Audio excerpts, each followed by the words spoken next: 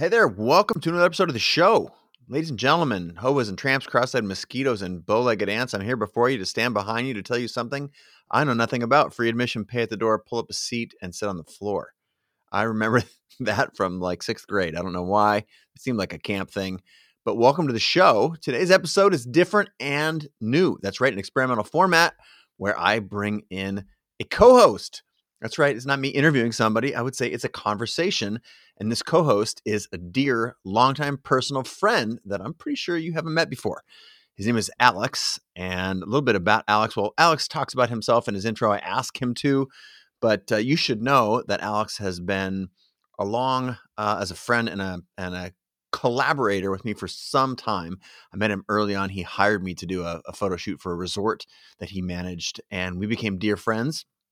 And he has gone on to advise Creative Live. He advised my photography app startup called Best Camera. He was a business manager, in fact, for me at Chase Jarvis Inc. for a few years as well.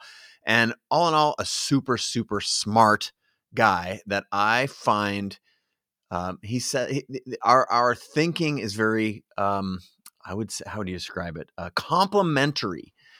And I think you're going to get a lot of value, not just from the words that Alex says, but the stories that we swap, because I think he knows a lot about my history, and he can extract a few things that I might not otherwise just volunteer. And I love this human. He's beautiful, lovely, talented, special, and he's hailing from Jackson Hole, Wyoming at the moment, which is a good place to be.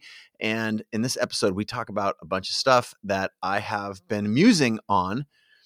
For example, my latest book, my upcoming latest. I wish it was done. It's not done. My upcoming book. I pose a question to him about the topic, the subject matter, or at least one element of the subject matter of that book. So you'll get a little sneak peek there.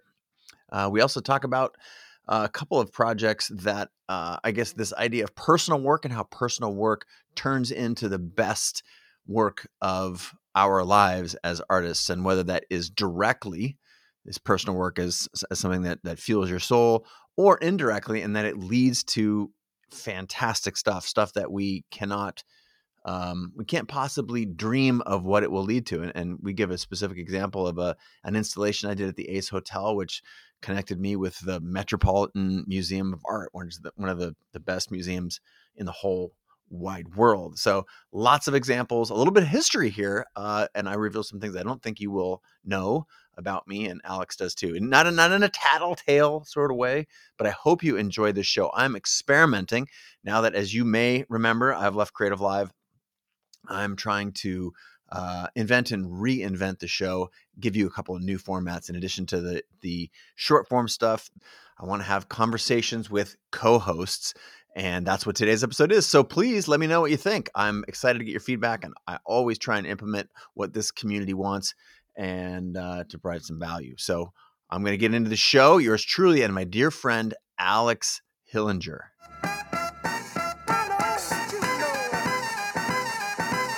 All right, we are recording on 2 platforms.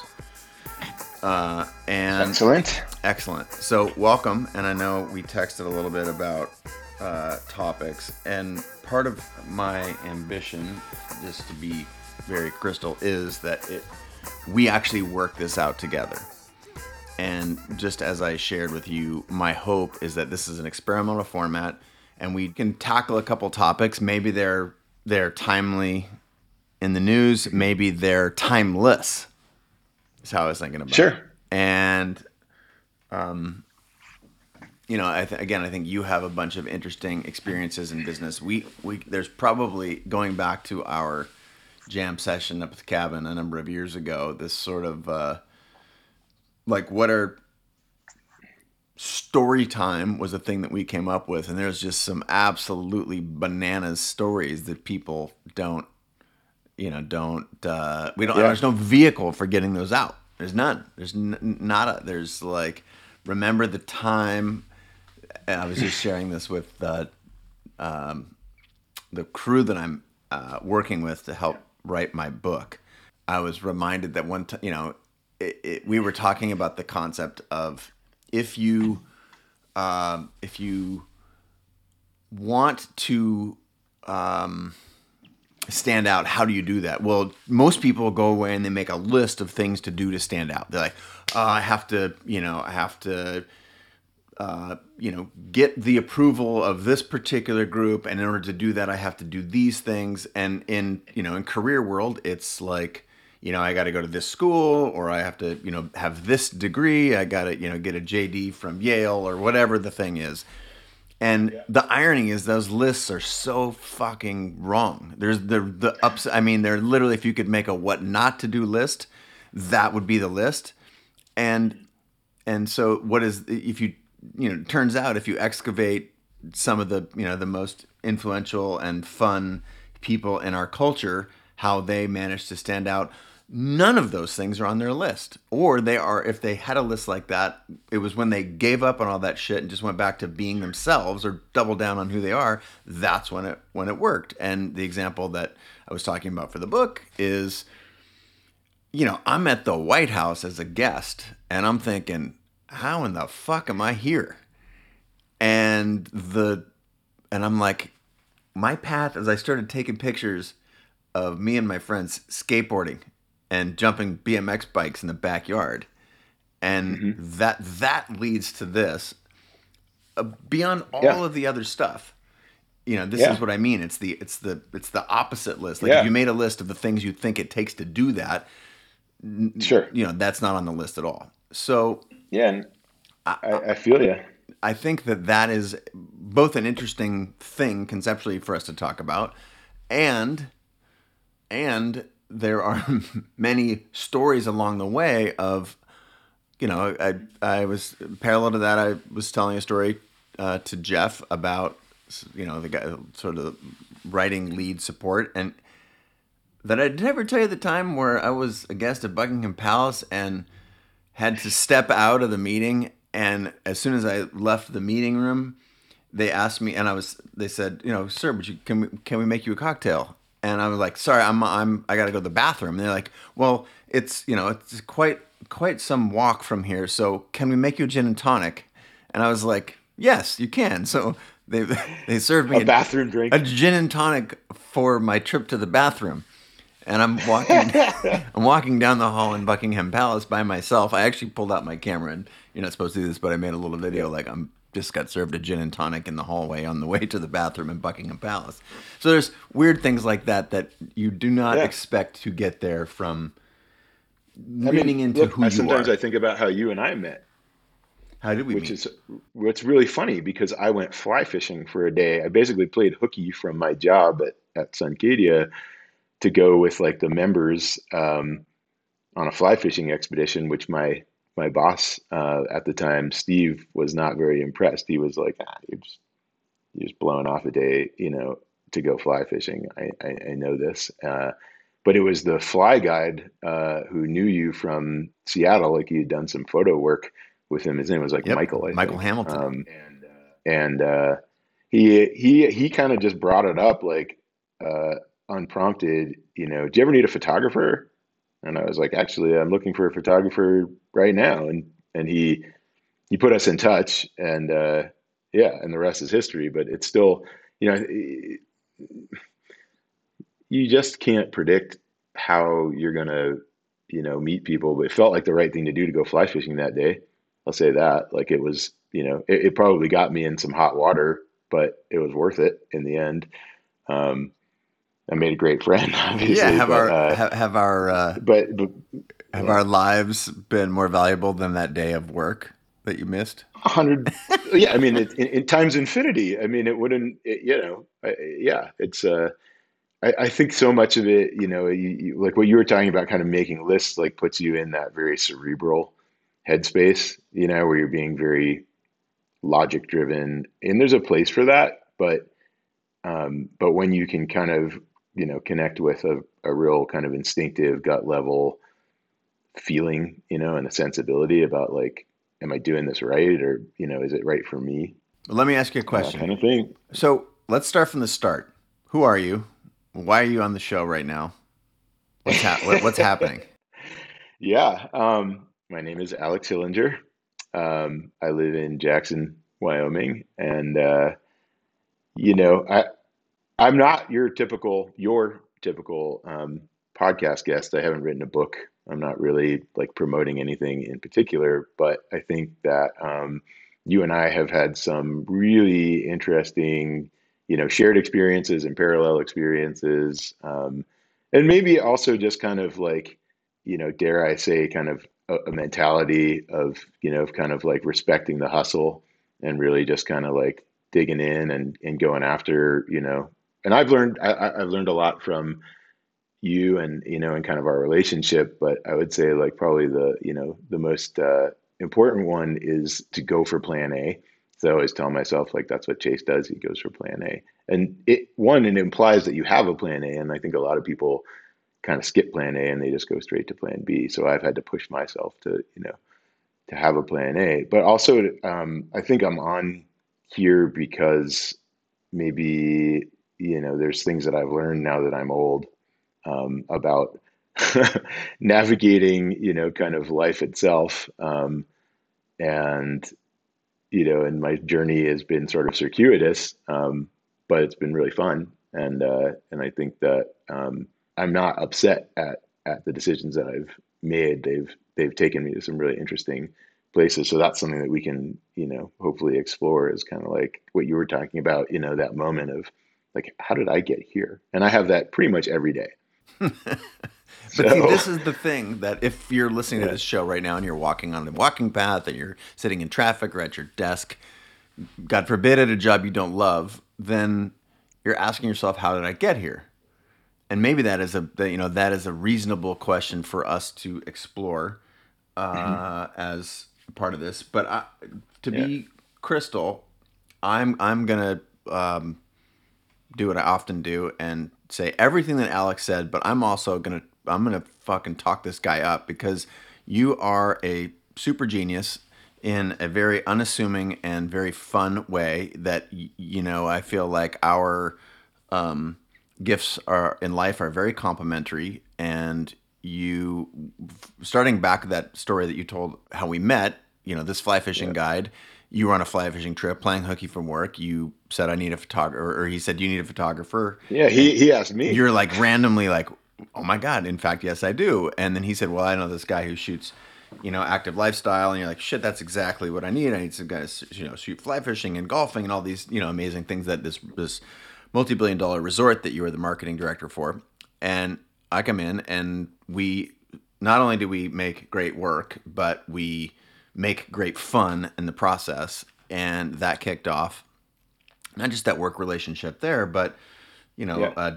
probably, is it multi-decade now? It's probably Yeah. right. Yeah. I want to So say it's a that was 2005. So it's, yeah, we're like 17 years. we're coming up. Yeah, we're coming up on a long time, and we have traversed the globe, literally and figuratively. And one of the things that I love about you, the long list, is that you are incredibly thoughtful, and you also talk slow. I talk fast, and you talk slow, so we're going to be a good match. But I'm That's because hoping, I think slow. but I will call it methodical. How about that? And Sure. and part of you want to have I'm exploring new formats with the show, and our discussions have been amongst my favorite discussions on the planet, Right. where we'll go up to our beach place and just for a couple of days just like literally walk the beach. And we're working on concepts and ideas and writings. And you have helped me launch the YouTube platform however many years ago. And early on social media, and when I was doing these, the first ever sponsored content in the world, that the term didn't exist. We were pioneering that Hmm. and thinking about all this stuff together. So there's a long history there. You're extra smart, especially in ways that I'm not. You're more thoughtful and methodical, and I'm the opposite. And I think not only do we have great shared experiences, you have many of your own that you talked Yeah. about, and decisions in business, and you live in a mountain town that is the most expensive place you can possibly live in the whole world, I think. One of Yeah. them. That's, yeah, for better or for worse. I'm sure it cuts both ways. But Yeah. I'm it's because of this dialectic, this 20-year history that we have together, that Mhm. I wanted you to be essentially a co-host for some of these experimental Yeah. episodes and talk about some things that are interesting, culturally relevant, timely, and many of the biggest questions that this community has. This idea of how did I get here? And the irony of most people, if you say, I want to get to the mountaintop over there, they would make a list of things to get to the top of the mountain. And 9 out of 10 times that list, when I reviewed these lists after talking to the most powerful, successful, happy, joyful, fulfilled people, none of the things on most people's lists look like the people who actually find that amazing life. So Yeah. the moral of the story is the people's lists are fucked up, and we got to help them make a better list how to get to the mountaintop. And the Yeah. irony is And that yeah. it's in there. They have it all inside them already, and they're looking outside. Now I Yeah. interrupted you like 3 times. So No, I have a lot to say, but the idea of lists is a hard one for me to even wrap my head around, which probably is a lot of insight into kind of, where my strengths and weaknesses are. Because I think so much of, it's like before you sit down and write the list, what's the environment that you're writing that list in? The context, is huge, and that's really, about getting in the right headspace in the first place. If you were stuck in traffic and you're pissed off and you sat down to write the list while you're waiting for the traffic to move, you're probably going to write a very different list than if you, woke up, took a walk in your neighborhood, or, really just kind of spent some time, yeah, or with people that you love, that kind of thing. The other thing I just want to mention, when I did my intro, I didn't actually talk about what I'm doing right now, which I think kind of should, yeah, we should talk about it because I think it's very germane to the conversation. It's also been a huge learning for me because I do it with Megan, with my wife, and who's so we're also a a superstar team. badass? Yes. Absolutely. And we're a team, not just in our business, but we're married and we have children and we have a household, and that. And what we're doing right now professionally is, it's called curve jumping, and it's really focused on qualitative research. So we interview people and really try to understand sort of the ins and outs of whatever the project is that we're working on. A lot of product oriented research. But what I love about it is really the storytelling and getting to sit down and be a listener. I get to ask the questions for the most part, um, but then I Well, just shut up we can do a little and bit of that listen. here. I would like that Yeah. very much, and I'm gonna hype you up. I'm Alex's biggest hype man, just for everybody out there. So Alex does cool things like, I don't know if I can say this. We'll just edit it out if you tell me I say something Yeah. that's confidential. Like Google hires Alex and Megan to interview the community of developers around the world about how Google can be better for the developer community, and then you put together a research paper and make recommendations back to Google. So Yeah. that's Well said. that's brainiac level shit. And then I've also been, I think you do that, and that is sort of maybe the most professional presentation of it for companies like Google and others, research oriented. But I will say that you've also helped me operationalize many of my biggest dreams, and you've also done the same with other peers of yours, friends, I'll call them, other entrepreneurs, the likes of Mhm. Travis Rice. You were business partners with Travis Rice, who's the best snowboarder in the world, hands down, basically best big mountain rider that's ever walked the planet. And you did an amazing online art gallery very early on in online commerce with Travis, and I think that is another side of you, maybe your shadow side, the non-corporate side, but that there's a Yeah. thriving entrepreneur in you, and it is this range from helping big ideas come to life for individuals and small groups, and working for Google and helping strategize their sort of global approach to Mhm. interacting with the developer community, which is pretty fucking important for Google. Like that is some crazy ass range. So But it's funny because at the end of the day, for me, it's really all very similar. It's kind of taking in information through primarily like directly through talking, as opposed to a lot of research, is kind of looking at stuff that already is written, right? And going and finding things where this is just totally ground level, hearing it from the person. So that person might be, like you said, a software developer, could be just whomever it is that I'm talking to, or yeah, or Jimmy Chin or whatever.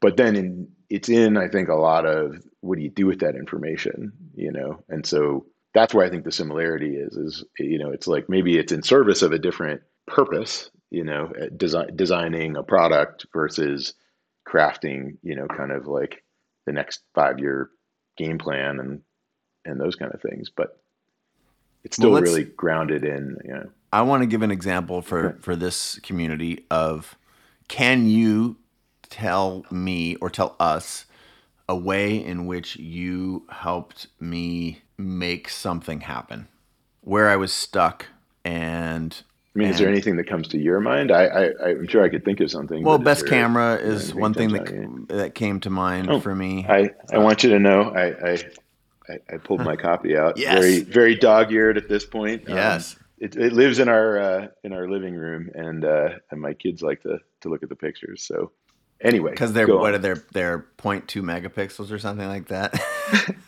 So many of those pictures.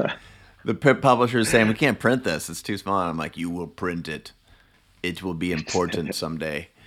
What Alex Yeah. is talking about, for if you're listening and not watching the show, he just held up a picture of, or a copy of my book, The Best Camera, which was the first book of iPhone photography in the world.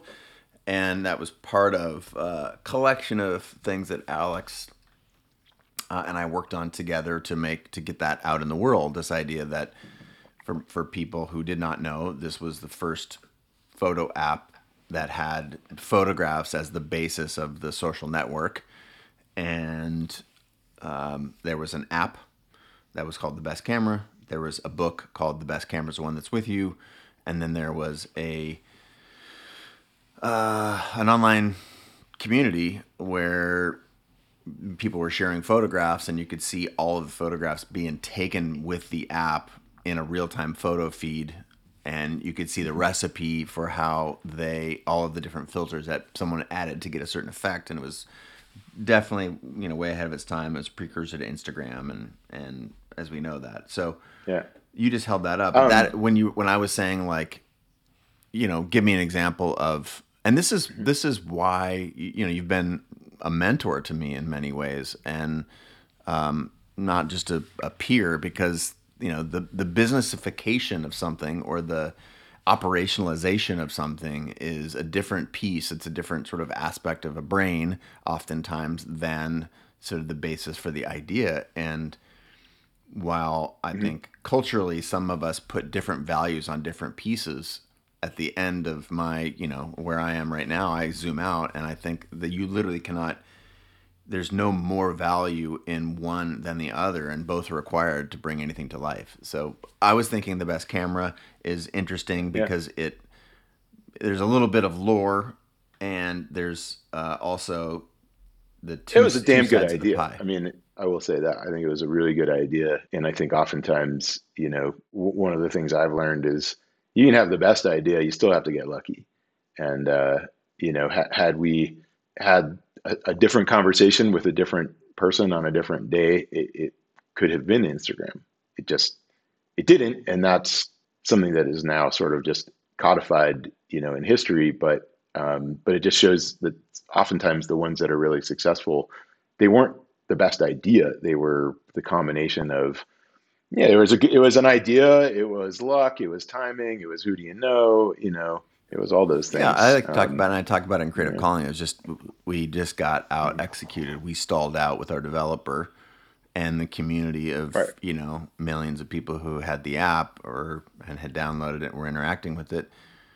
It just stalled out because we were in at loggerheads with our developer, and Yeah, Instagram at the time, Bourbon, saw this, said this, we're this location based thing, and this app, Best Camera, was app of the year, and our photos are the most popular thing. This is 100% photo thing, and they went and raised $50 million and through that, that cash at the Hmm. problem that we had essentially solved and out executed us because we were at loggerheads with our developer and there was just a lag in the market for us and they out executed.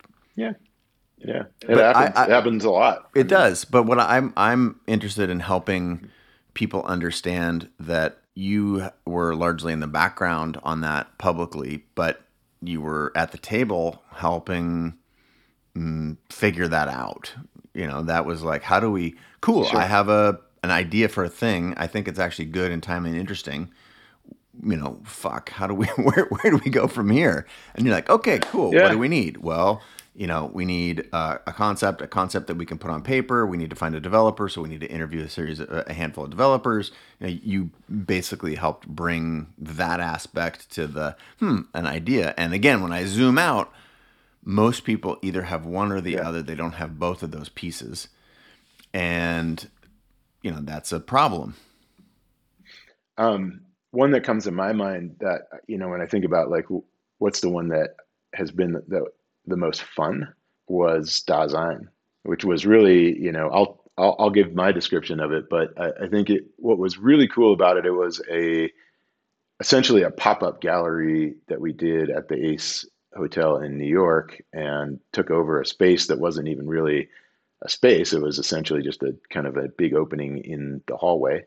And then you took a series of portraits and then had people essentially submit and upload portraits, Not just right? portraits, just Am I getting photos, that right? snapshots.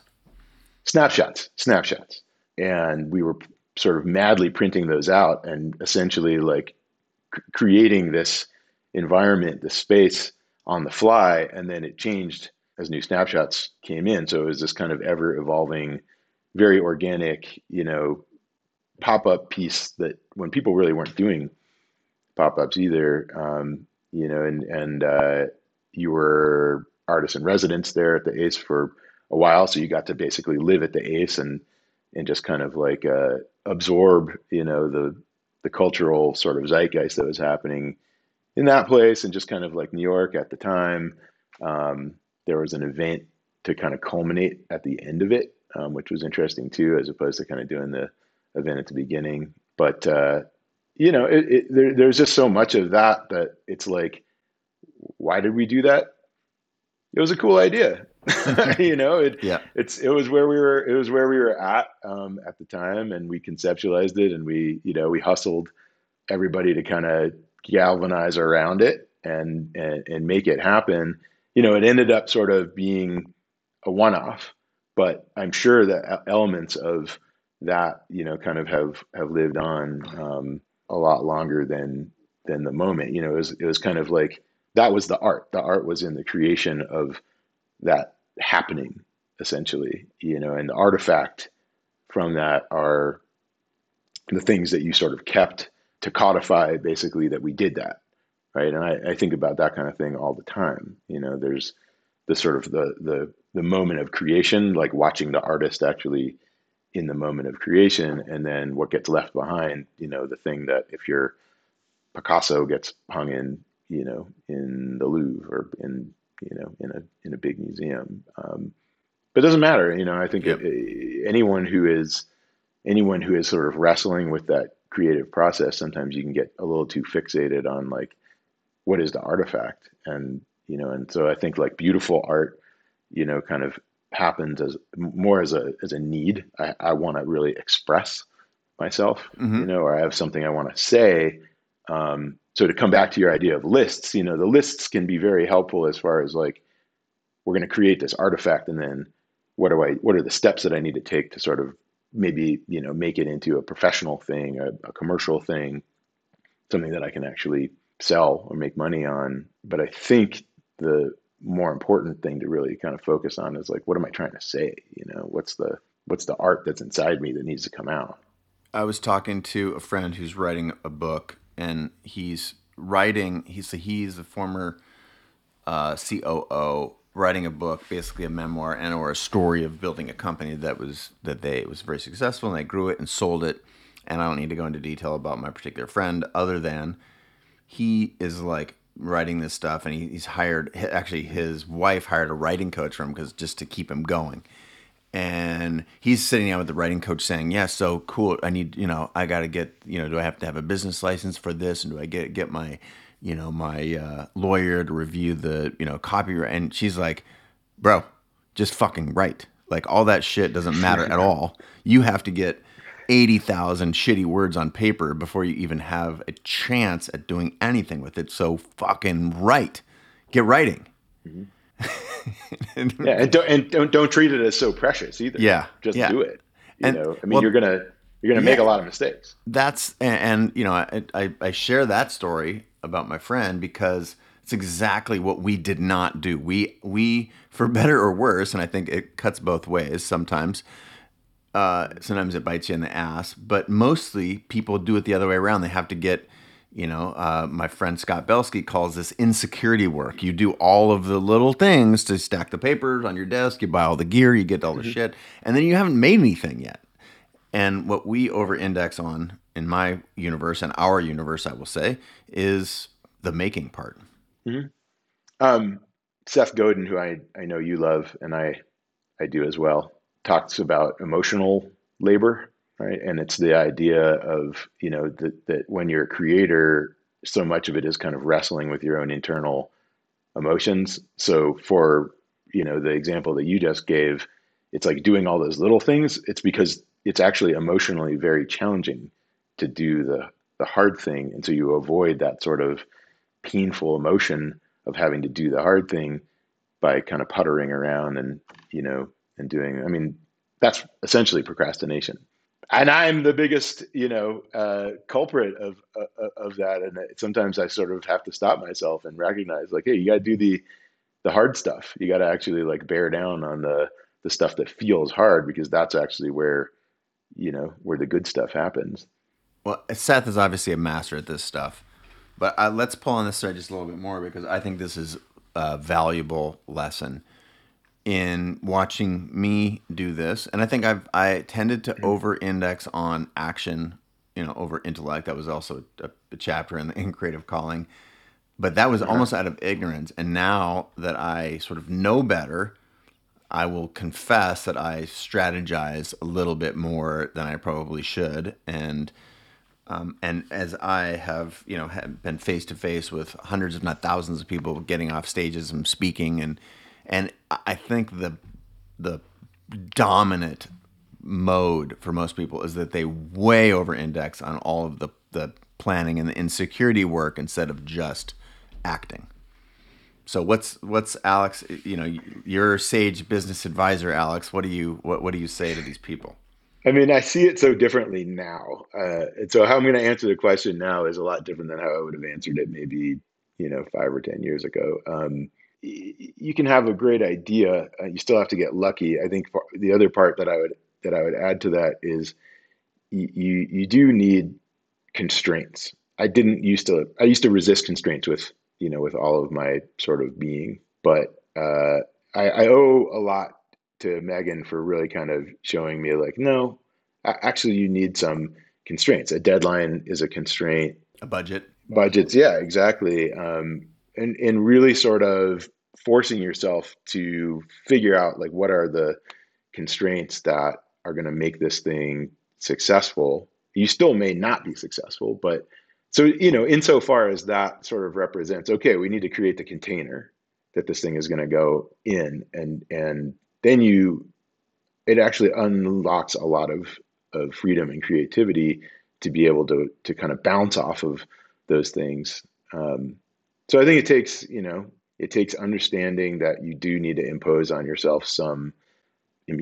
constraints, some limits, and then you can really kind of free yourself to think sort of long term, broadly, get in touch with kind of where you're at. Um, I'm a big fan of, yeah, values. Values are huge. I was about to say I'm a big fan of collaboration.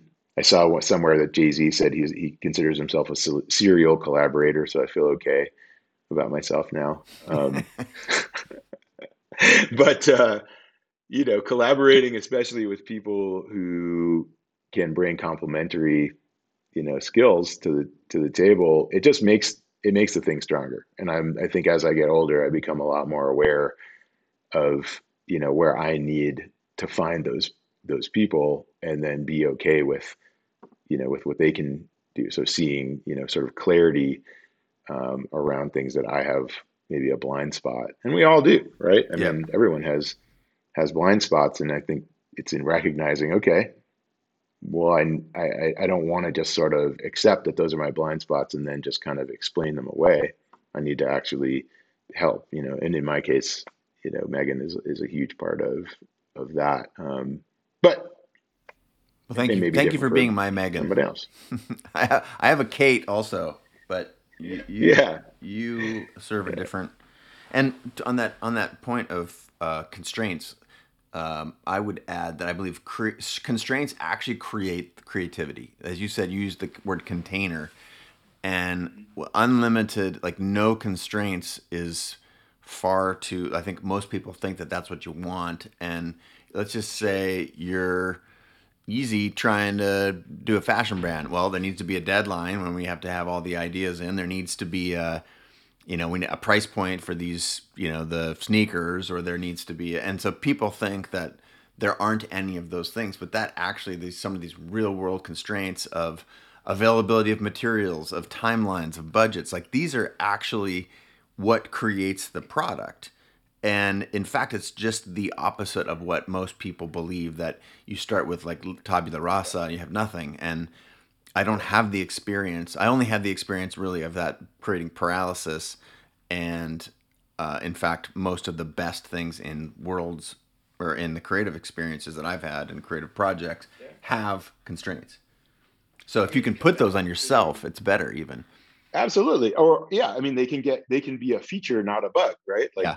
Like in Dasein, to go back to that example, the constraint was, we had this sort of hallway in the Ace Hotel for a certain period of time. It was only, that space that was sort of, it was as big as it was.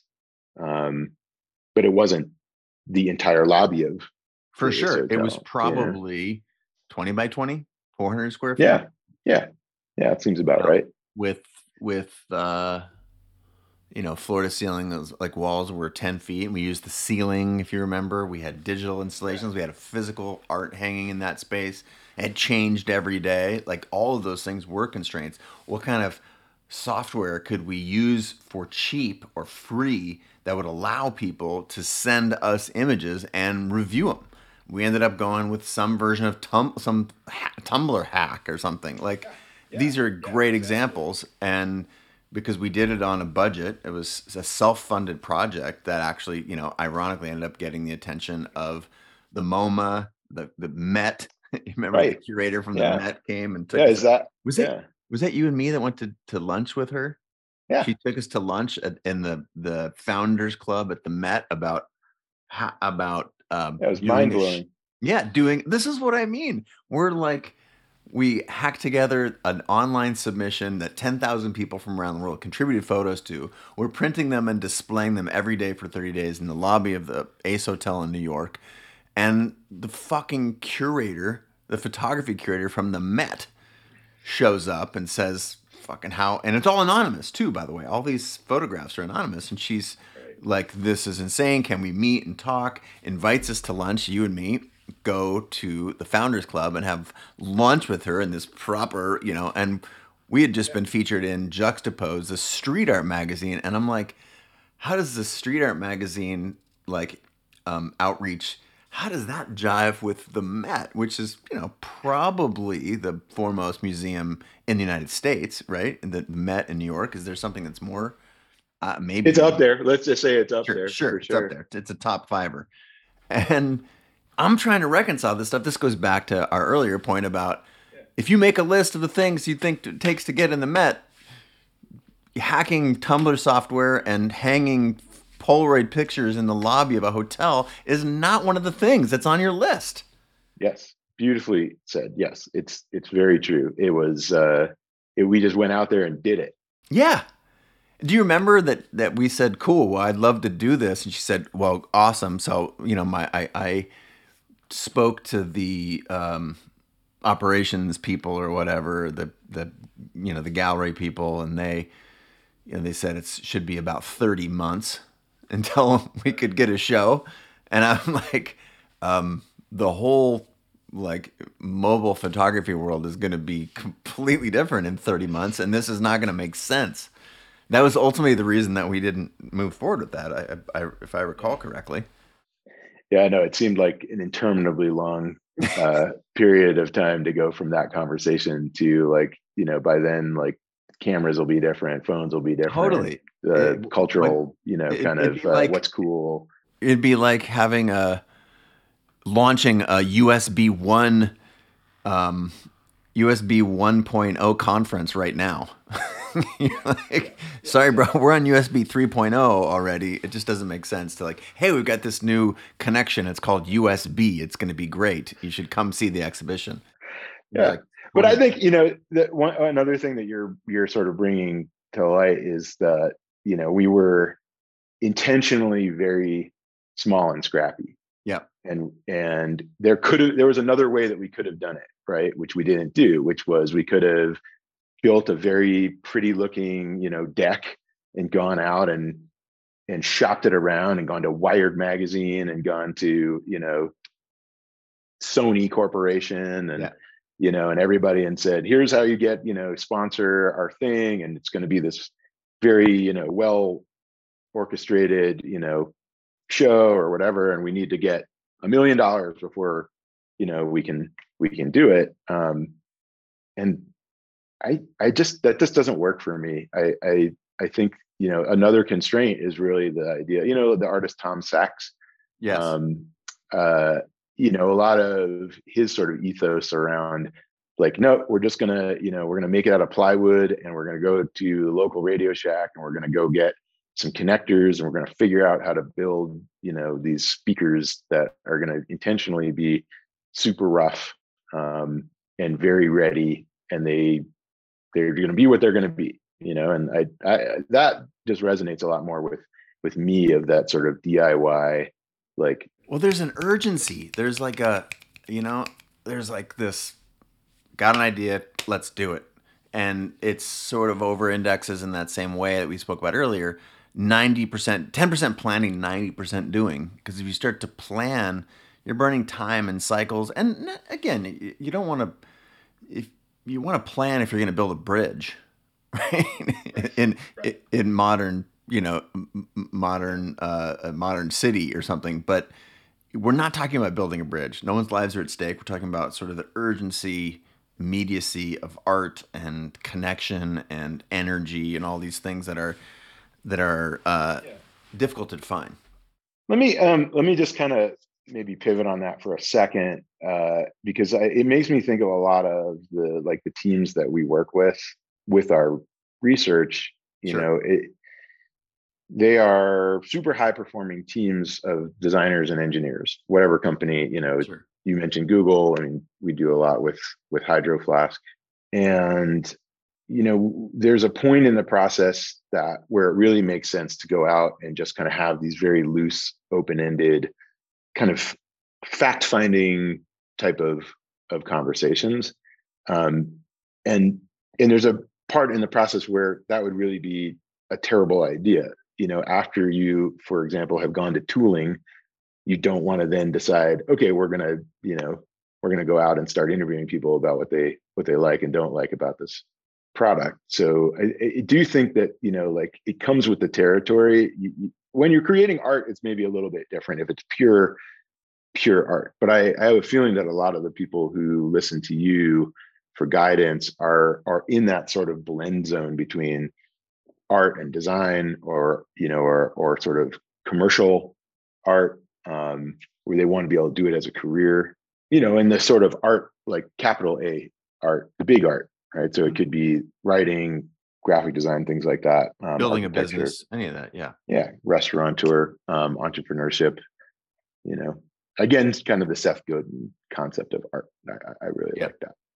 And yeah, and so I think if we sort of take the pure art out of it for a second, and we talk about sort of applied art and design, really having at least kind of a framework design thinking in and of itself is a framework that sort of tells you like you need to develop empathy. Well, you kind of need to do that on the front end to really be able to think about who is this for, what problems do they have that I might be able to address, um, that kind of thing. So, I'm sure it's not that different than when you're thinking about like writing a book, right? You're thinking about who is it for, what are the things that are, that are sort of challenges that I might be able to address through my experiences, through my ideas, that kind of thing. That's a design process. So we spend a lot of time at Curve Jumping thinking about the design process and how, the work that we do can inform that process.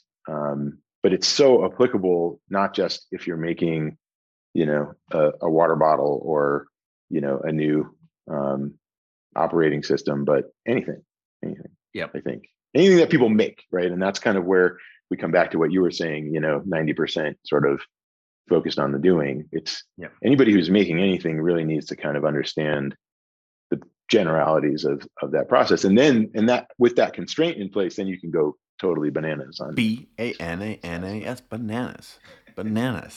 Bananas. Bananas. That how does Gwen Stefani still look like she's 25, by the way? I don't know. Here's a funny Gwen Stefani story. I'm in college. I'm 20 years old. She's in a band called No Doubt. They're playing at the some outdoor festival in San Diego, and I am the Gaslight gas. It's in the Gaslamp district. I don't know, some festival downtown San Diego, and I am in college. Our soccer team is actually working the event. We're working like the beer stands. We're pouring beers and during my break, me and a friend go, "Oh man, I heard cool things about this new band called No Doubt," and I'm in the front row, and she reaches down from she's in the middle singing a song, and she reaches down and she grabs my hat, my baseball cap, and puts it on, and takes my hat and never gives it back. She owes you a hat. You should write her a letter, like a I'm postcard. gonna send her a telegraph Gwen, carrier with pigeon to Gwen Stefani's house. I want my hat back my hat back from 1993.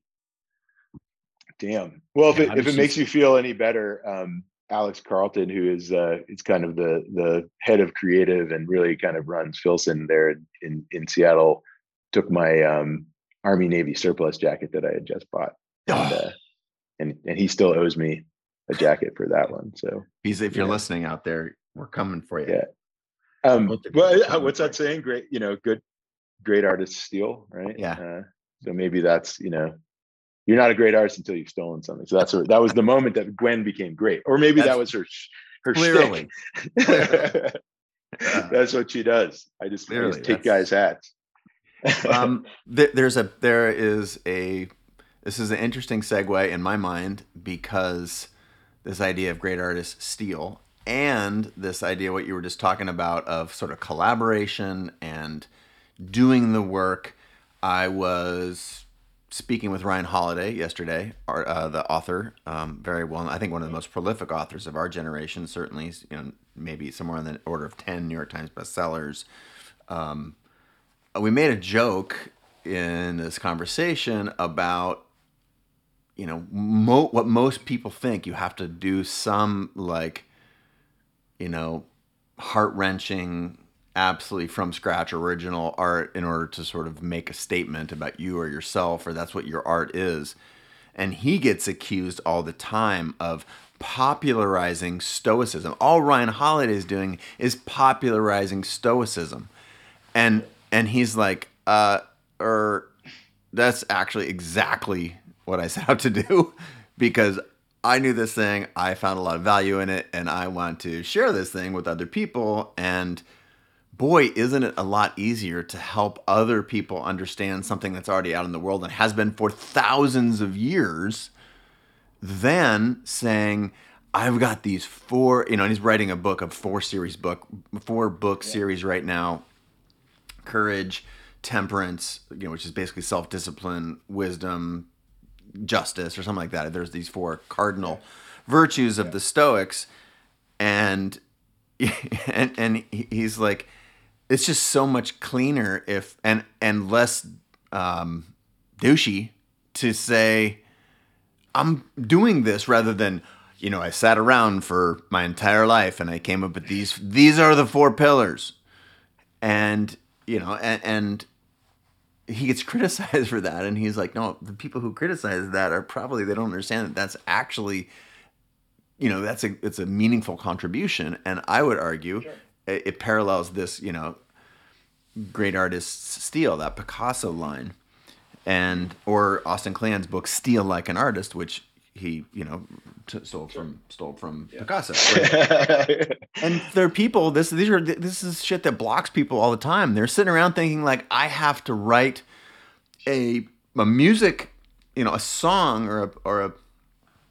a symphony that is unlike anything anyone has ever done in order to be recognized. And it's like, no, take what's out Yeah. there, improve on it, hack it, put it out, add your 2 cents to the thing that's been there, whether that's a translation, an innovation, a twist, an exaggeration, refutation, any of these. Like, take a thing and smash it up and put it out there. Like, that's the thing.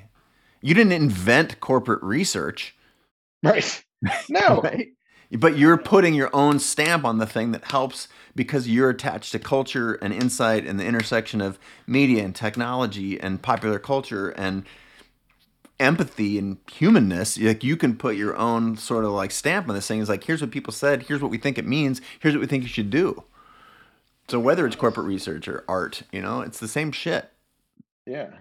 No, to be honest, it's actually the most interesting aspect, I think, of the work that we do. It's what keeps me engaged in it is that I'm going to sit down and have a very, meaningful conversation with someone I don't know. And I'm going to do the listening and I'm going to give them an opportunity to really kind of express their thoughts and feelings about something. And it's something anybody can do, right? There is nothing original about sitting down and listening to someone tell you a story. That's probably like since Caveman shit. yeah, we became humanoid. Right. so so within that, there. I mean, some people have imposter syndrome. I will claim that I don't. It's probably a flaw, but I think I also just kind of realized like there are those, you kind of go back to your Ryan Holiday example, like who will criticize. They're the critics, right? They're they're the ones who get to point out and say, oh, that what you're doing, either you didn't get there legitimately, you did it wrong, or you're not doing it, kind of it's not original. You're copying, blah, Yep. blah, blah, and right, and okay, like fine if that's how you feel, that's how you feel. That's probably not how a lot of other people feel. And so, in a sense, like we're wired to give way too much attention to, the sort of negative feedback Yeah. we That's get. negativity bias. Yep. Yeah. And so, to a large extent, and why, when we do this research, we go out and talk to a lot of people is really to try to get a sort of read on like where are most people at. And there's always going to be someone that's an outlier or something, and it's like it's not less valid somehow because they don't like it. It's just one person's opinion or one person's experience. Where it becomes a problem, and I think this is probably like more important, you know, for people who are trying to sort of work through this, is when you yourself become that self-limiting, that voice, right? And that's the creativity killer to a Yeah. long is you tell yourself that other people are going to say I'm an imposter, or you tell Hmm. yourself like other people are going to say you didn't create this from scratch. I mean, if that's the case too, like Yeah. the entire genre of hip hop is basically illegit, right? Because it's based on sampling and beats and and other people sort of recontextualizing work that other people had done, but nobody's going to say that. Like, Right. if you were a Ironically, critic, it's like it is this, a relatively new genre that is, taking the world by storm specifically because it's overt about doing all those things.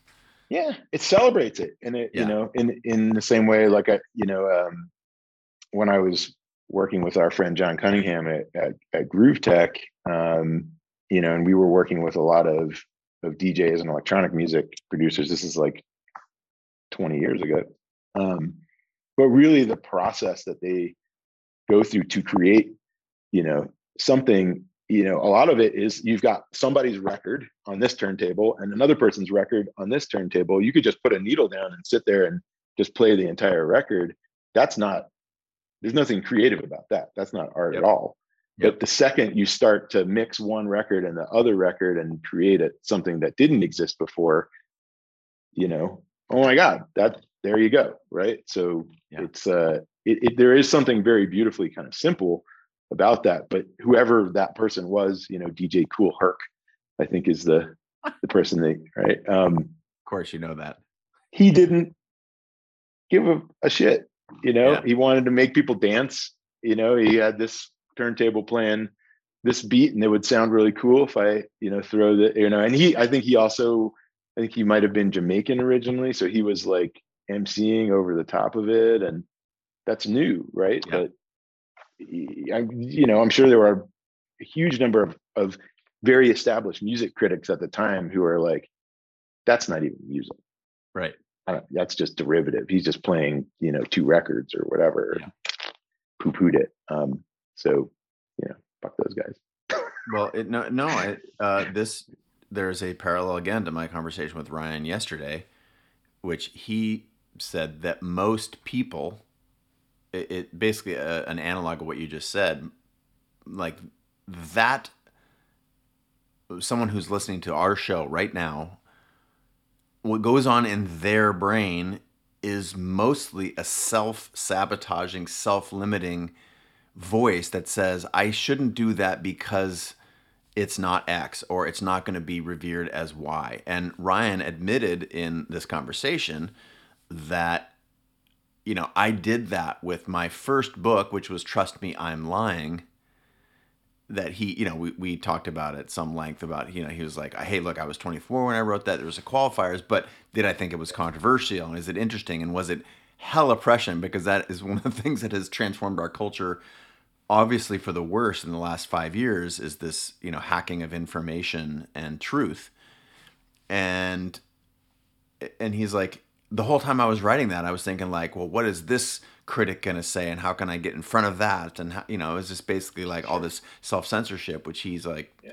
turns out that makes a less impactful narrative in his mind because there's all this self censoring. So I think if we put a bow on this, it's like, hey, if you're listening to this right now and you're worried about trying to make something express the original, that's actually the wrong thing to be worried about. And what you should be worrying about is, again, listening to our own experiences here, someone like Ryan Holiday, and hundreds of guests we've had on the show, and our career co-conspirators, from Lady Gaga to Richard Branson to whatever, Tony Hawk to Travis Rice to whatever, crazy people we've collaborated with. Sir Mix-a-Lot. Sir Mix-a-Lot, like don't forget Sir Mix-a-Lot. Don't forget Sir Mix. Is that like that's actually not the thing that you ought to be fearing? What you should be fearing is not doing shit on a regular basis and putting it out there, and almost by whatever means necessary. And all this over indexing rather, again, action over intellect is the way I like to talk about it. And that is actually the path. Go look back to the story we just told about Dasein, and we're saying the word Dasein, D-A-S-E, or I-E-N or E-I-N, I think, which is the German philosopher Heidegger's, it's the phrase for to be, which is basically being human, just like everyday life. And so that was the ethos that we had on that, around that exhibition. That was the thing that got, a huge amount of attention in New York. And how do you fucking stand out in New York? That's hard. It was just urgency and efficacy and doing shit. And that's what you should over index on, not the how do I say something profound internal dialogue that often Yeah. happens. I mean, what you're describing is something that honestly I have struggled with for most of my life, which is being that sort of like overly sensitive to how I will be perceived Yeah. by other people, Yep. self-conscious, right? Yep. And it's like the way that I think about it is there's kind of a thought process that I have, and then there's this kind of like, let's say it's an off ramp, Hmm. you know, but the off ramp just leads to a circle, and you get stuck on. You took the off ramp, now you can't get back on the highway, but you're Yep. stuck in the circle, right? And you're just driving around in circles. Well, that circle is basically your brain spinning out on all of those non-productive thoughts that you have about self-doubt, and it's not good enough, and no one's going to like it, and it's I didn't work hard enough, I should have done this, I should have done that, or whatever. And I can't there's nothing I can point to directly to say like, oh, this is how I sort of overcame being self-conscious, other than I think I kind of grew out of it. For me, I just had to kind of realize like it doesn't serve me. Nobody really cares, you know, anyway. Or at least the people who I care about. Maybe let me rephrase that. I think this was a Brene Brown concept. Megan was telling me this, but it's been very helpful. If you really sit down and think about the people whose opinions you really Oh yeah. value, right? This is Brene Brown. Hmm. You're gonna come up with a short list. Maybe it's 10 people, maybe it's 30 people, but it's probably not 100 people who. Um, so if you can kind of use them as your like internal soundboard, Hmm. if I put it in front of them, are they gonna shit all over it, or are they gonna call me out and tell me that I'm a faker? Are they gonna just be like, hey man, we're on your team. Right. We want to see you do something like that makes you happy, that makes you feel fulfilled. um, then all the other hypothetical hundreds, thousands of people that are out there who that are kind of spinning on that circular drive just kind of fade away. They cease I to think exist because I think the first time that Brene said that in public was on the Chase Jarvis live show in I think 2010 or maybe 12. And she actually, I believe, if you can go to the YouTube video, it's got millions of views. I think she actually takes it out of her wallet. It is a one by one piece of paper that she carries with her everywhere she goes, and it has the list of people that she actually cares about, what they think of her, and that she can put it on a one by one piece of paper that carry it in her wallet with her everywhere she goes. That is a great, great filter. yeah, Great I think filter. it's it's a hack at the Yep. end of the day, and I love hacks, because if you actually do the exercise, which should take you no more than a minute, you sit down and write, off the top of your head, those people. Maybe you'll forget, one or two, but you'll get most of them on there. Uh, that minute or two that you spent doing that will be more value adding than hundreds of hours of sitting down and trying to be incredibly intentional about how to make something that everybody's going to like. That reminds me of a great Andy Warhol quote. Don't think about making art, just get it done. Let everybody else decide if it's good or bad, whether they love it or hate it. And while they're deciding, you make even more art. How badass is that? Yeah, no, I mean, he's a good example too of someone who he became infamous for painting a picture of a Campbell soup can, or a bunch of Campbell soup cans. Mm-hmm. And I'm sure if we went back in the archives at the time that happened, probably more critics called him out on that as being not art, or not good art, than the ones who sort of said, hey, this is new and fresh and different, and I'm not sure I understand it. But Warhol's maybe the most influential modern Mm-hmm. artist. It's certainly one of the most influential. So yeah, there's a lot there. Oh, his the soup cans were like tiny versions of his soup can screen printings were going in the early 2000s for like $12 million. And I don't even know. I'm gonna look it up on the internet. Yeah, in May 2006, one sold for $12 million. Like, It's insane. yeah, there Yeah. you go. So there you go. It doesn't get any more sort of copying than painting a picture of a Campbell's tomato soup can, and yet nobody throws Warhol under the bus. Anyway, I think we made our point, but Yep. I don't know where do we go from here? I got a question. This is self-serving, so I will confess, but I do want to let people who are listening in on and participate in some work that I'm doing about around my next book. And you've always Okay. been very helpful. So this consider this a little therapy session. Okay. And this is me asking for your help out here in the open. And I do think that hopefully there. I'll say the same thing to the community who are listening and watching right now. This is the sausage. That's the goal of today's is to like talk about how the sausage is made. So I am, I have announced this past week that I've left Creative Live. So happy I wrote about it. If you are not, if you haven't paid attention to that announcement, I would encourage you to go do it. And if you're not subscribed to my email newsletter, you would have known before anybody else on the planet that this was happening. But essentially, I am in a new chapter. My written statements about leaving Creative Live, again, super over the moon about my time there and having now moved on and sold the company to Fiverr. It's in their capable hands. And I am leaving what has ostensibly been manager mode for the past number of years and sort of back fully into maker mode, which is largely what we've been talking about today. And in this process of this new chapter, one of the things I'm writing a lot about, and I think is a huge blind spot for culture, is the gap between success and fulfillment. We often, as a culture, we chase success, and that it turns out, in my estimation, that success is actually a very low bar. If you told me what you wanted to do or be or become, and you wanted to be successful, I feel like I could make for most people a list of if you do these 10 things, you will create success for yourself in this area of your life. So my statement is success is a low bar. We should really be shooting for fulfillment.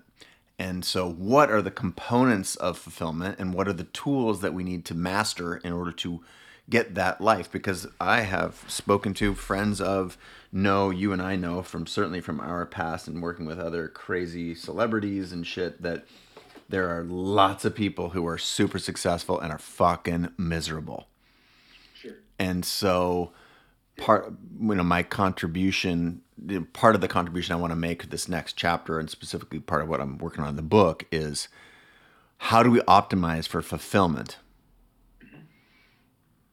Ambitious person says X, fulfilled person says Y, or ambitious person X wants X or says X or feels X.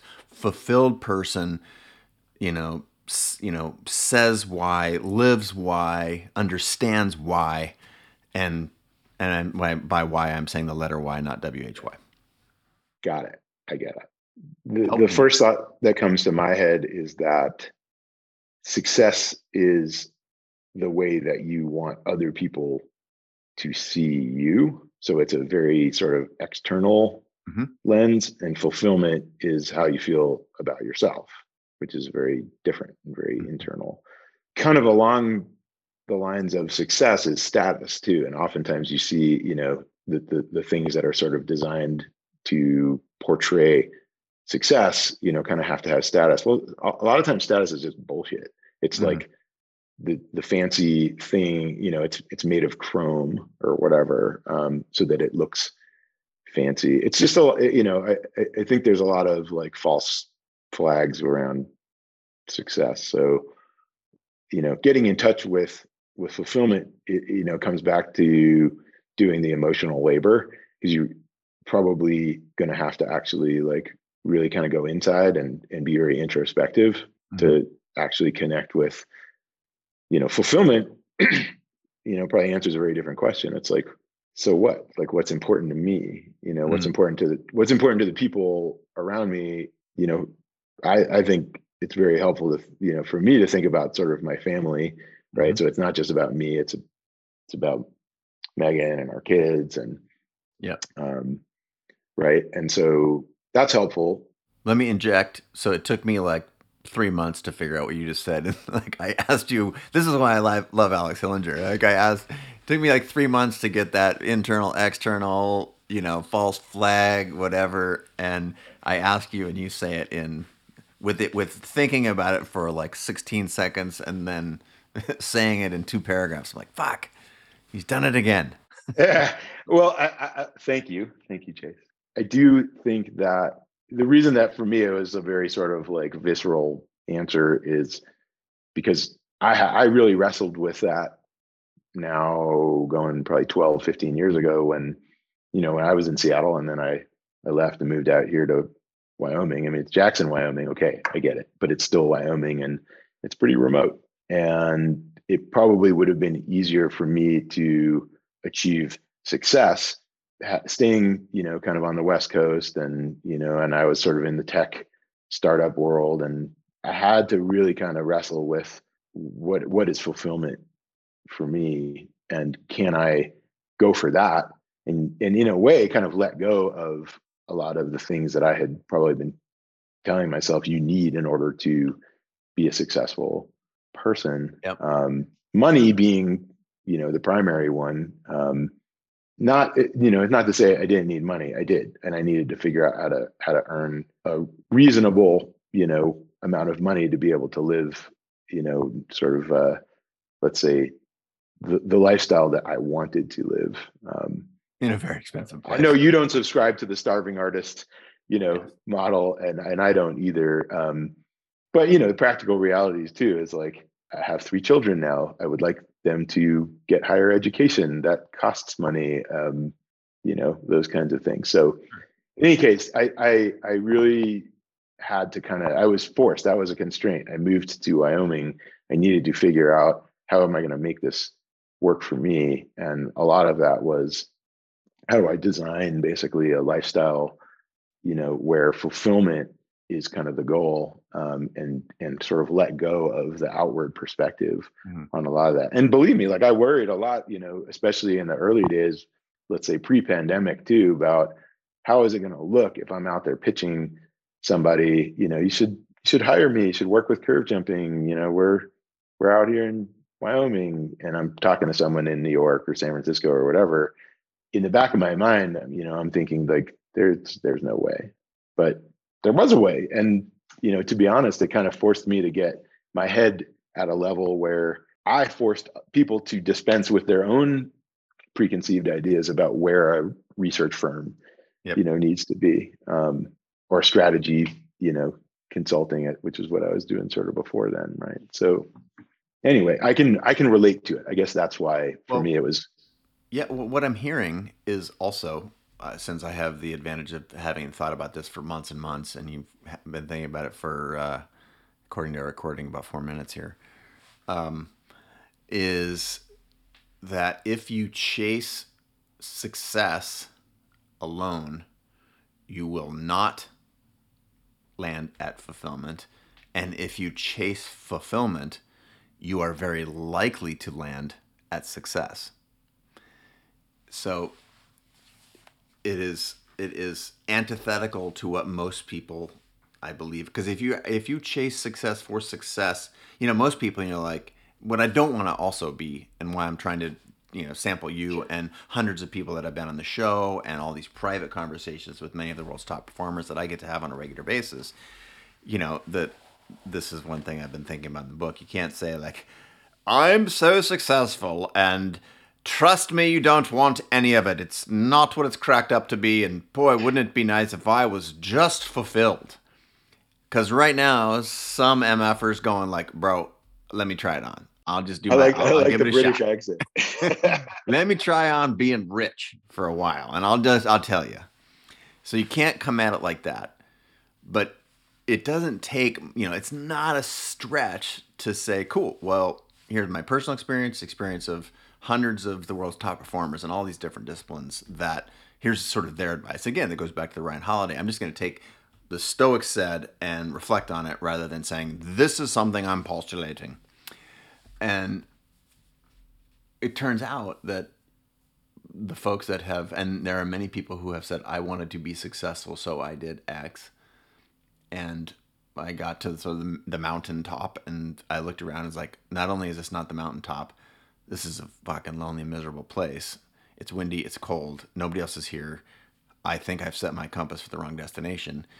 And it turns out that if you can point yourself in a different destination, the destination is, it's not it's not the mountain that you just climbed. It's, in many cases, it's a downhill. It's a downhill. You get to walk downhill to the place where you are more comfortable, more happy, more connected with the work that you do, the people you spend time with. So, Yeah. you know, Can and I interject accessible. for a second? Yes, please do. This is why you're here. I think that, when you describe sort of success, it also sounds to me like it's a destination, right? You say it's a goal or whatever, but it's really about sort of getting there, right? And that implies that the slog, you know, all of the sort of sausage making and all of that is in service of getting to the destination. Mm-hmm. And that can make the slog unbearable and miserable, right? Because you're looking at yourself, sort of slogging it out, with the kind of fingers crossed, and I hope that this all works, and then I end up getting to this destination and it's success, and I arrived or whatever. We're sort of falling in love with the idea that there is no destination, like the journey is all we have, and I know that's trite, and certainly I'm repeating what a million people have said, but I have found, at least, like the more you embrace that, the more you stop thinking about where that destination is, and you start really loving waking up every day and getting on the journey. Yeah. And you and I have talked a little bit about, I went on sort of a health kick after I turned 50. It was not, I did not wake up one day and say, I'm going to do this. I will give Megan most of the credit, because she's the one who was like, you can do it and you really should do it. And, for all of us, like, don't just do it for yourself. Like, you have a family and all that. And I realized that, all of my efforts previously to really get in shape that failed was primarily due to the fact that when I got to the place where the real work happened, like where it actually became hard, I backed off. Like, ooh, that I don't like the way that feels. It took getting essentially a mentor. I got a trainer, this wonderful woman named Laura, and she, I like to joke that she's 10% sort of sadistic, because she has to get some sort of pleasure out of watching me suffer. Suffer. But she showed me that, hey, you're capable of enduring that pain. And after probably about like 2 or 3 weeks, I realized like a little switch had gone off, and I actually started to kind of look forward to the feeling of being crushed, like absolutely just physically crushed, to the point where like that became like no big deal. Okay, fine. Like, I know like you like to get in Puget Sound, which is cold as hell, I right? love And it. yeah, you look forward to it. You're like, this is going to be super uncomfortable. It's going to be really, really cold. And then the thing is going to happen where I kind of transform and I stop feeling cold, and I stop even really sort of perceiving like all those outward things, and you just kind of go inward, and Yeah. right. But oftentimes it takes somebody else, kind of helping you get there. But back to the idea of sort of a collaborator, a mentor. In that case, it was a trainer, but someone who can kind of push you or see your blind spots. In this case, like that was probably a blind spot for me, was like, I don't know how to overcome the sort of fear of feeling pain Mm-hmm. on a treadmill, or a rowing machine, or with kettlebells or whatever. So that was a long way of saying it, but I do think that when you start to kind of love doing the hard work, and you see that as really kind of the thing that you're going to get up and do that day, you won't fixate so much on that sort of success endpoint, because probably too, it's wherever you envision that and where you end up, they're not going to be the same place anyway. And it doesn't Mm-hmm. matter, right? It matters only if you fixate it on like, I need a super yacht, or I need, 14 houses or whatever, in a wine cellar, with 10,000 bottles of French, Bordeaux. But if you're just, hey man, I'm going to get up today. I'm going to charge it or not, maybe today is just a day that you need to just kind of like be nice to yourself and, all right, I'm just going to have a little extra, long lunch or take a walk or whatever. Anyway, I think it's just a lot of it is in the reframing, right? And you have to kind of be able to reframe. Maybe the things that I tell myself are sort of the goal where I'm trying to get to are not actually serving me. I need to reframe it, around much more also like immediate and tactile things, Mhm. right? Like the next 2 hours, what am I going to do? I try to kind of block time in like 90 minutes now because I found that that's about the maximum amount of time that I can pay attention to something before I just start to fade, but it's taken a long time to get there. For sure. And anyway, Ironically, we're at 90 minutes right now. bye. It's pretty good. It's Yeah, it's a pretty very good. subtle way of ending the show, Alex. You're That so was subtle. my, That's what I love about you. just gonna put that in there. 90 minutes. You're like, Chase, Um, yeah, I start to die at about 90 minutes. And here it's like 89 minutes and 30 seconds. well, you can't expect anything out of me then for the next 30 minutes, but um, Well, I think there are a couple of things that are, maybe it does make sense to wrap up a little bit, but I'd like to try and put a bow on some of the things. Let's look backwards. okay. The goal of, I'm going to call this a little series, and the goal of this series that you and I are making here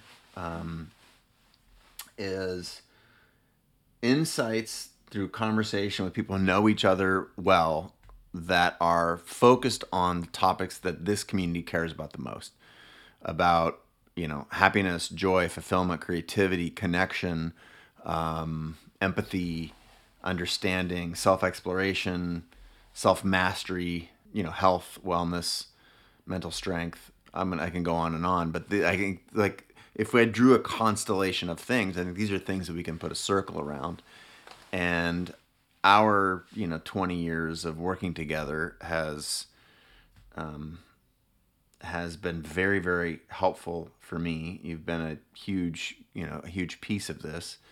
I've learned a lot from you, and I will expect that over a couple of these shows that we'll call these explorations. You and I went into this agreeing that this could be an exploration, a conversation between two co-hosts about life and the things that this community cares about. So I would like to say thank you for being willing, as someone who is the more organized of the two of us, for being willing to go in I doubt that.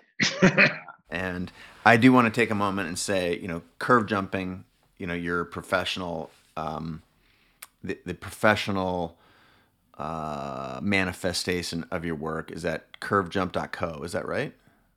No, just curvejumping.com. Yes, sir. Curvejumping.com. Okay.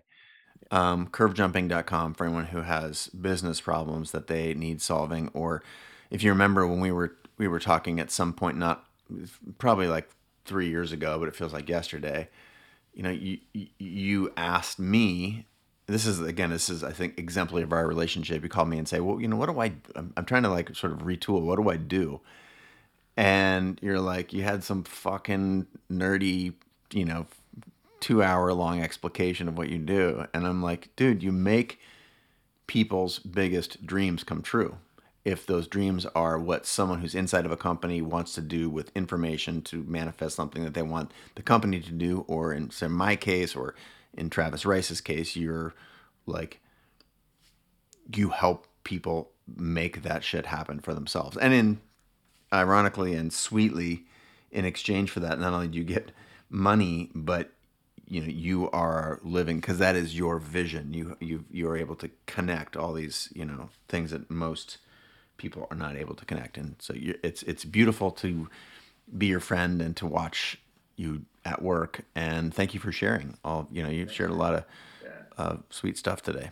I think it's awesome. One thing I do want to explore with you. It's probably good that we're sort of doing it, later in the conversation. But I'm very conscious of the fact that like, you and I are very similar in the sense like we're about the same age. We're two white dudes who grew up with relative, privilege and had a lot of uh, things, basically doors open for For us. sure. Like I won't take any credit away from our own sort of chutzpah, Oh, and dude. uh, and But hustle white and male all born in that. America, Yeah, yeah, of course, of yeah, course, and very and important.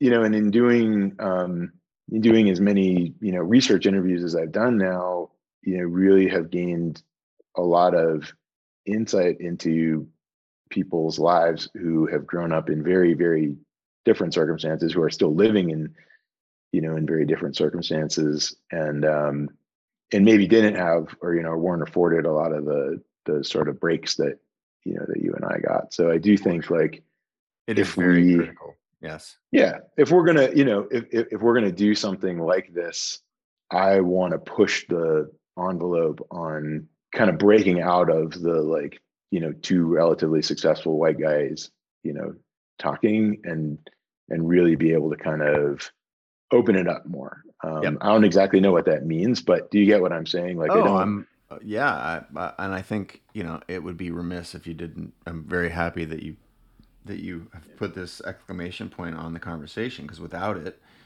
I think we're ignoring far too much. And um, I see. Like, let me just kind of say one more thing about it because it's something that like if there's things that sort of trouble me or keep me awake at night, um, it is the fear that sort of society has kind of there's kind of a fork in the road, if you will, and we see this manifest in so many different ways, in our society, but that there's a whole huge number of people who kind of feel like, how am I ever going to just get my head above water? mhm. I mean, maybe they're saddled with debt or whatever, but how am I going to just, take one piece of the advice that I hear you guys talking about, like in light of all of the sort of like almost structural challenges that they're facing, and so Systemic, structural, yeah. yeah, yeah. Um, and I really wrestle with that, because I don't think that I probably do enough in that realm. And I struggle to know what it is that I can do or should do.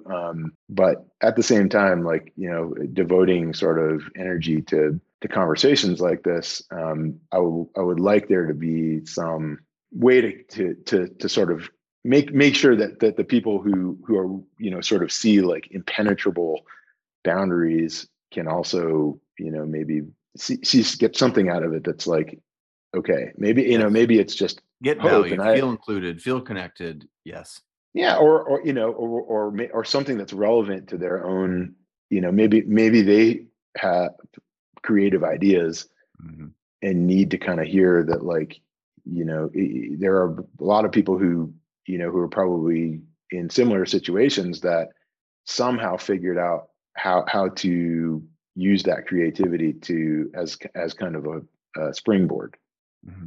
to a place that's a little bit that feels sort of like they're not just on kind of the losing end of the spectrum. So not to get all heavy and serious, but I No, do, I can't. yeah. I'm grateful for you saying the things that need to be said more often, even if they are intended. It's the utterance of them, the effort put into acknowledging it that is in part valuable. It doesn't solve the problem, but it's No, I mean, some of it is being informed by living in a place like Jackson, which is such a bizarre combination of, sort of ultra wealthy, but also like it's in this incredibly rural state. And I think that Jackson holds the sort of dubious distinction of having like the largest wealth gap hmm. too, like the largest sort of space in between the haves and the have-nots. And it gets its sort of reputation very deservedly of being this sort of, haven of billionaires. But at the same time, it makes me that much more conscious of the people that are just trying to eke it out. Yeah. Jackson's almost an impossible place to do that, but even in the surrounding, communities. And by the same token, like, I have exposure to maybe conversations in sort of rural towns in Wyoming where people really struggle with Basic shit. things, or things, conversations around like, well, this town is built on sort of mining or farming or whatever. And nobody's really throwing a bone, they're just going to kind of double down on what sustains their livelihood. And that may align them with, political belief systems that are very anathema to what you and I think, or what a lot of the people that, that we hang out with think, or people, kind of in more urban areas think, or whatever. But I've developed a lot more empathy, at least that, like, those perceptions that they have are very real and very meaningful for them. And by the way, they're also surrounded by other people that kind of feel the way that they do. Yep. Right. And then you have, for better or for worse, things like social media that connect them with other people like that. And it's kind of like, this is how we got to this place of sort of feeling like, are there two truths? Are there two Americas? Are there two, whatever? Like, it's very easy to kind of write off, it's all misinformation. It's all, it's all sort of fabrications and lies. And for sure, like, some of it is, but some of it is actually just seeing a very different reality when you walk out the door, and what your opportunities are, what you do, who's offering you, a handout or whatever. It's very different,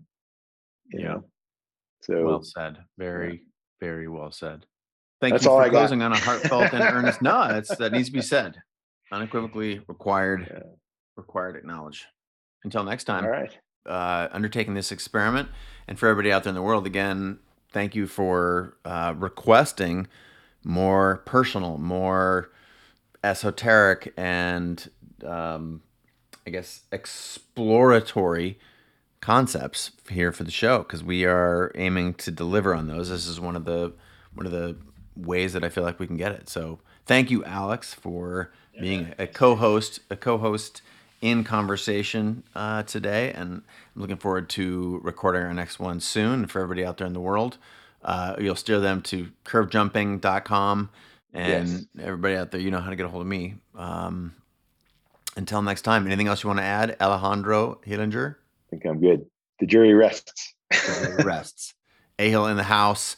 Thanks again, buddy. Appreciate you. And until next time, everybody out there in the internet land, in your ears, hopefully you're enjoyed today's show. Next time. Bye-bye. All right. Hey, before you go, thanks so much for listening. And if you got value from this show, chances are your community will too, right? In the particular lies the universal. Please share this link to the show with a friend, or mention the show on social. That is a huge benefit for us, in hopefully in exchange for providing value to you. I want you to know that I really appreciate your time, the attention, anything that you give to the show, and the questions that you ask our guests, either on social media or through my text community. All of that is pure gold. This community, like any community, is a testament to that old phrase, a rising tide floats all boats. And by elevating one another, by sharing and resharing this show, the tidbits that you learn and the experiences you take away, all of that has a collective, massive positive impact on the world. So just a quick thank you. I appreciate all the effort you put into sharing for this show. All right, that's a wrap. Let's put today's episode into practice and get back to growing together.